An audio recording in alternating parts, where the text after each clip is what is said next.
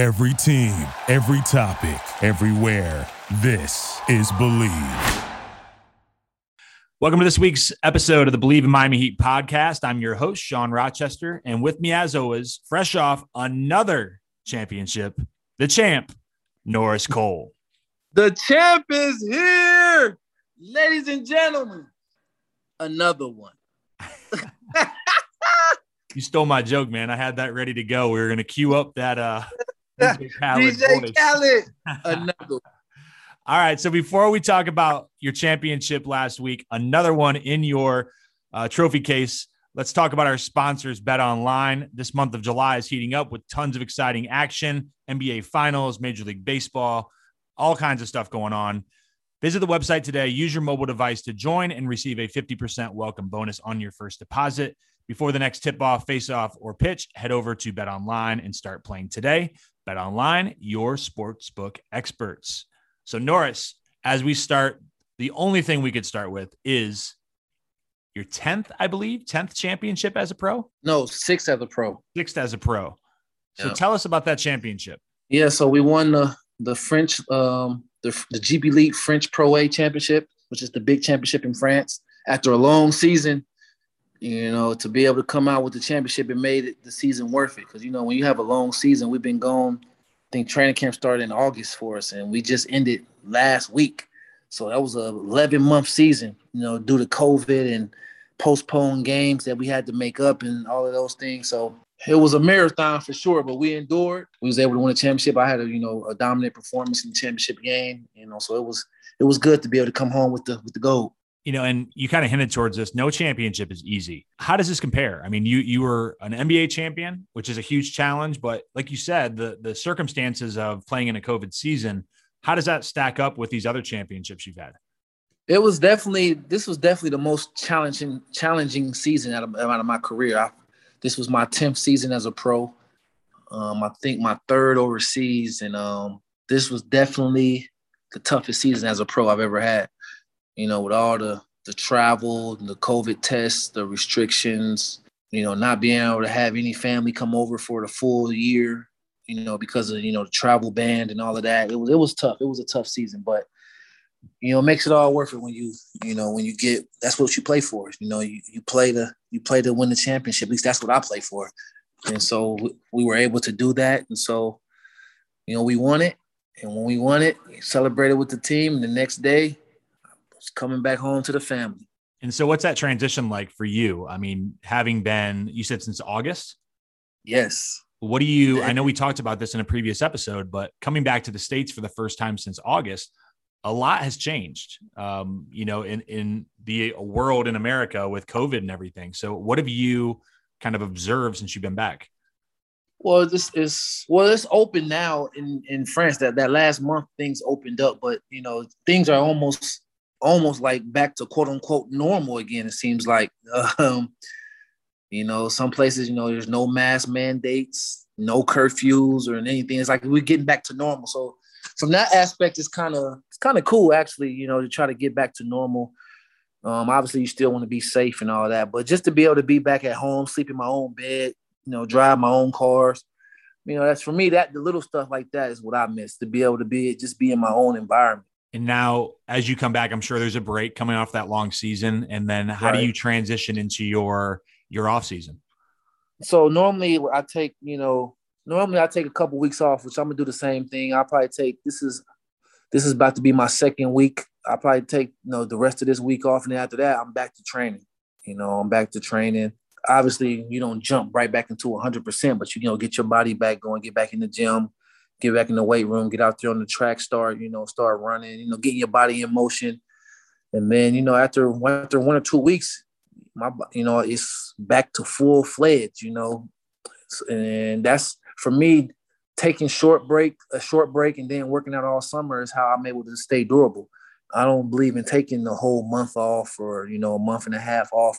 I don't believe in doing that. I like to keep my body in shape as a lifestyle and as an athlete. And I think that's how I'm able to sustain and be durable, for whole seasons. Definitely. And so with your plans, I mean, obviously we've talked about this before, you would love to be back in the NBA. You're available. You're ready. You think you have that ability to go out there and compete and play on a good team. What does that look like for you? As your, the NBA calendar, we're getting into the NBA finals. So in a couple of weeks, you're going to be into the off season. And so you certainly want to be ready if that opportunity presents itself in that window of, it's a little later this year, the summertime where we have different openings, and then obviously getting into training camp in the fall. What does your timeline look like with obviously that being an option, but also then as you look into the next season, if you were to go back over to France or wherever? Well, that's something me and my team will talk about. Me and, my agent, my trainers, my family.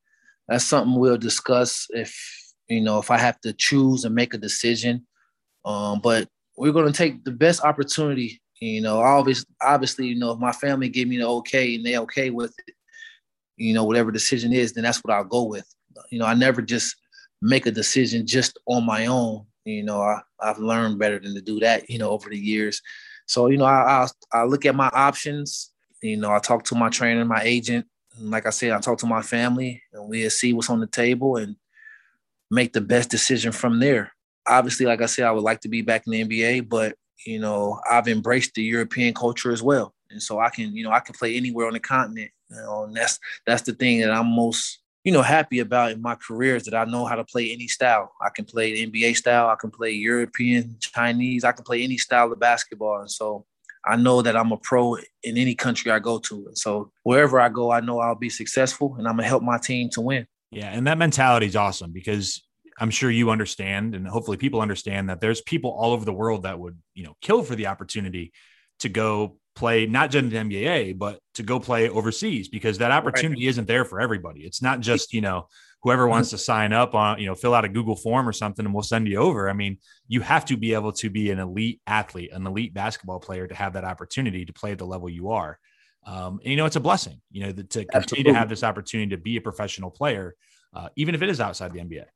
Yeah, that's the thing. You gotta live in real life. That's what I always say. You gotta live in real life. Don't live in this pretend life and think that if it's not the NBA, it's not real basketball. No. It's a lot of people that are well taken care of, and their families are well taken care of, and they play in other places. And so, and that's something my father always remind me, like, we live in real life, and that's how I'm able to, if I have to go. I go over there, put my hard hat on, and I go to work, Definitely. So let's transition and talk. We didn't have a show last week. Norris was traveling back to the States, and things were just busy in both of our lives. So we're kind of playing catch up on the conference finals. So let's look back first at the Bucks and the Hawks series. Both these series ended 4-2. There were a lot of things that happened since we last recorded. So let's just jump into Bucks Hawks. What did you see in that series? Obviously, the Bucks were able to come out of it 4-2 winners. There were some injuries and things that happened. So what were your observations there? Well, once Trey got hurt, I knew it was going to be hard for Atlanta to win, because he's the driving engine for everything. So when he got hurt, I knew that, the Hawks probably wasn't going to win. When Giannis getting hurt, they still had, two other guys that could lead the offense. Chris Middleton is an elite offensive player, all-star in this league, and Drew Holiday is elite in this league. And so, and he's used to being a go-to guy, on other teams. So, when Giannis went down, I knew the Bucks could still, play well, because actually, I don't want to say they play better, but they play a little bit of a different style with Giannis not out there. The court is a little bit more open, so the ability to score off the bounce and things like that is a little bit, better I believe for Chris Middleton sometimes when Giannis is not on the court. So I knew the Bucks were going to take care of business once Trey was hurt, because you can't replace, what do you average, 28 and 10 or something like that. You can't replace that. And you've talked before about second unit guys being ready to step in when their opportunity's there, and Bobby Portis stepped up and stepped in. I mean, huge. Yes, he did. And shows you how good these guys are. Brook Lopez, he obviously starts, but he stepped up in that last game and just dominated. I mean, I think he had 30-something points. I mean, so he was dunking like he was quarter out there. Yeah, it was like a flashback to in Brooklyn when he used to dominate like that. So, and let's flip over to the west side of the Western Conference. So the Suns and the Clippers. We talked about this. This is the series where we were split, and I took the Suns, you took the Clippers. However, after we recorded last, Kawhi got hurt, and that changes everything. So that changes a lot. Yeah. What did you see in that series as it finished up 4-2 for Phoenix? Too much Chris Paul, too much Devin Booker, too much DeAndre Ayton. But I also saw their second unit, Phoenix Suns, bench. Like I keep saying, you got to have depth. And, Coach Monty Williams, he has those guys ready to play. The Clippers, I believe, had their chances. But, without Kawhi, PG had to be extra, extra special. Obviously, he wasn't able to do that. But he had he put forth a good effort. One man can't be the whole team, but in order for them to win without Kawhi, PG would have had to put up like LeBron, KD type numbers, and obviously that didn't happen. And so, they just didn't have enough. They didn't have enough firepower to compete with Phoenix Suns. Phoenix, people who've won a championship, they always say you have to be good, but you also have to be lucky and healthy. And Phoenix has been a byproduct of they're good, but they're also lucky and healthy. And, that's every championship team, they'll tell you, health matters, a little bit of luck matters. And Phoenix has been fortunate enough to have both. And on top of that, they're pretty good. Yeah, I was going to say the narrative really behind both teams in certain areas is pointing at the path that they've had. And they can't control that. You play who's in front of you. Whoever had that seed, you play the next round and the next round. And Phoenix obviously benefited from AD being hurt. They were down 2-1 in that series. AD doesn't play more than like 20-something minutes the rest of the series. And they could have been out in the first round. The Lakers were obviously very, very good, the defending champs. The next round, you get Denver without Jamal Murray. Then you get the Clippers with – And then you get the Clippers without Kawhi. And on the other side, the Bucks, the Heat weren't banged up, but kind of all year, never really got good footing. Then you get the Nets without Kawhi and without James Harden, or at least on one leg. Yep. So, but at the same time, and then the Hawks without Trey and DeAndre Hunter. But they're two very good teams. I hate the discussion of let's put an asterisk on this because, there was an injury. Like, think of how many times over the course of NBA history, there's always injuries. And, there's been a lot of soft tissue stuff and things this year because I think the short off season and all the adversity that these guys faced. But I hate to take away from what these two teams have accomplished. And whichever one of them wins, they're the champ. Don't take anything away from them. There's not going to be a mark on the trophy. Right. You agree with that? I agree. There's no asterisk. There are a lot of injuries, but injuries are part of the game. It sucks, especially with a short turnaround. It's when you got out there, that's the risk when you play.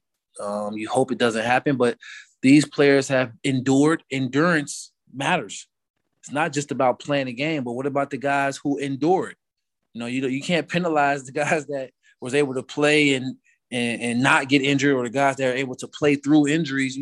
This is a test of the fittest. And so these guys has performed well too. Chris Paul is out there dominating in the fourth quarters of the game. Devin Booker is out there, DeAndre Ayton, they not just playing against the second tier. They out there putting up numbers. Like they're playing well. Same with Drew Holiday, Chris Middleton. He had 18 consecutive points or something like that against the Hawks. Like, no matter if you hurt or not, that's work. He out there putting in works. And so, a lot of guys are hurt, but this is a true champion because it takes endurance. It takes luck. It takes health. It takes being good. It takes endurance. And these teams have done all of those things. And that doesn't count the fact that they played games without Chris Paul. They played games without Giannis. So they had to overcome injuries themselves. And I agree with you. They've been injury-free for most of the ride. But at the same time, those are two of the best 10 to 20, 25 players in the league. You're missing them for a short amount of time. That can derail you. But they didn't allow that because guys stepped up. Yes, sir. Great endurance on their behalf. And the coaches, too. The coaches kept them ready. All right, so let's dig right into the finals. So we have the Bucks against the Suns. As we record this Tuesday, it is before game one. So by the time you hear this, we will have a result out of game one. But let's break down the series. With this team, the Bucks, they are dominant length, size. They dominate in the paint. And the Suns, not so much inside, although Ayton has played very well. He's shooting, I think, the highest field goal percentage in NBA playoff history, but they really dominate the mid-range and also from the three-point arc. So what do you see in the contrasting styles, and what do you think is going to happen in this series? I'm torn on this series. I can't gauge it because I think the series is going to be determined like if Giannis plays or not. When I say determined, I mean like the style. Like the way Milwaukee is going to play without Giannis will be different than if he does play. But either way, I think it's going to be closer to what people think. I know a lot of people think the Suns are going, run away with it, but I believe it's going to be a competitive series. It's going to go at least 6 games. I can't pick a winner yet. If I had to, Phoenix is healthier, so I would probably pick them, but I don't know because the way Chris Middleton played last game, I know him and Jrue, the way they played last game, man, I was like, man, if they can play like that, they can compete and beat anybody. But we gotta see, can they do that for 7 games? I know. Well, we don't know, but so far, CP and Devin Booker have proven that they could keep that level of play for every game, and so it's going to be interesting. I think it's going to come down to the bench. Whoever bench plays better is going to win. Yeah, and what do you think about the style of defense with the Bucks? We've talked a lot about the drop defense, and when Brook Lopez is out there, they have to drop.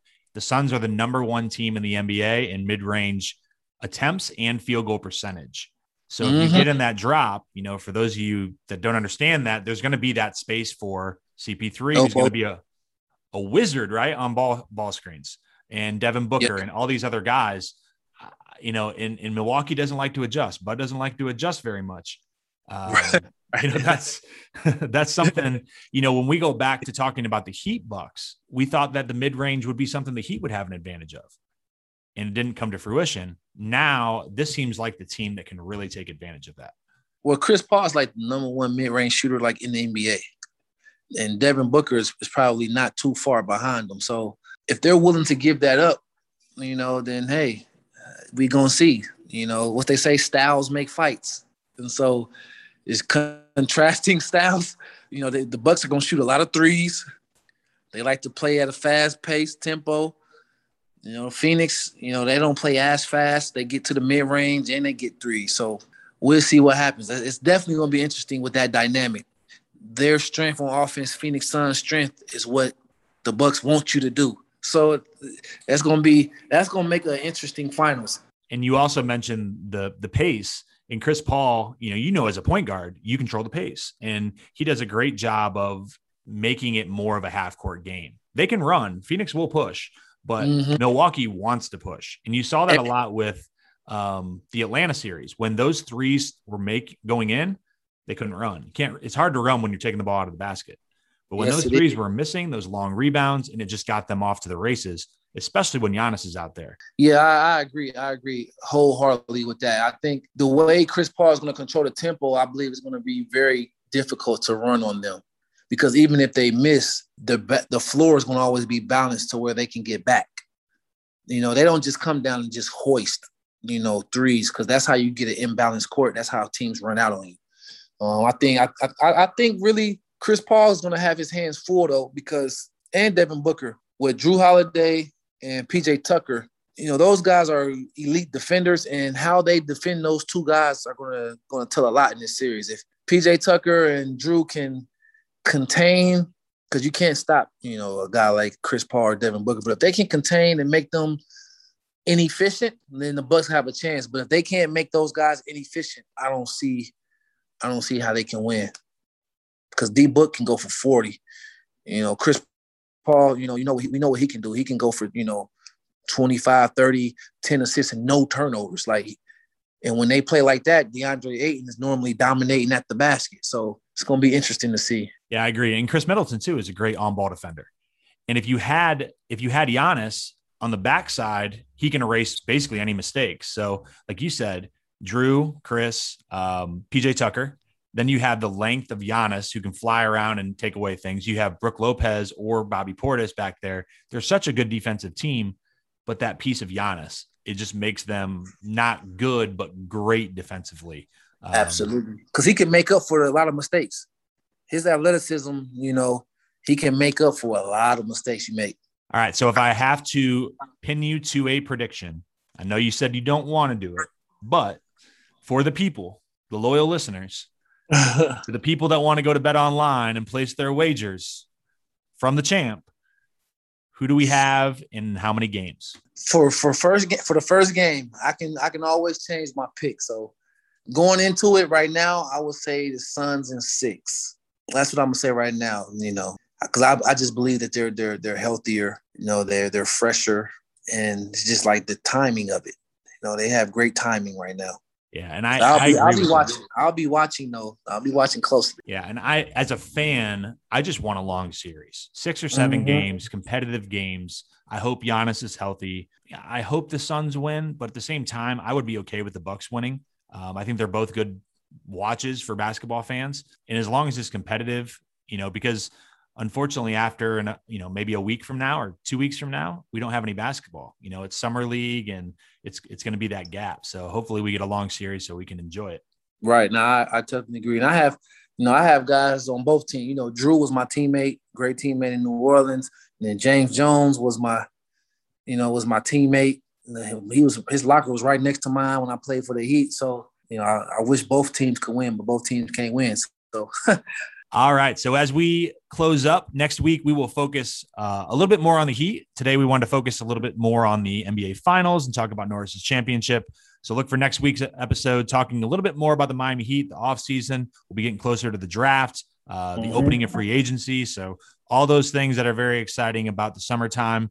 But before we close up, if you enjoy our podcast, which is presented by Bet Online, please like or subscribe wherever you listen to our podcast, whether it's on Spotify or Apple or Google Podcasts. It's quick and easy. You can rate and review us. Hit those 5 stars for the champ and myself. We're working hard to bring you great Heat content and definitely appreciate your support.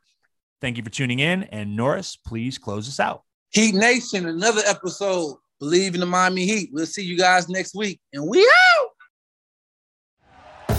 Thank you for listening to Believe. You can show support to your host by subscribing to the show and giving us a 5-star rating on your preferred platform. Check us out at Believe.com and search for BLEAV on YouTube.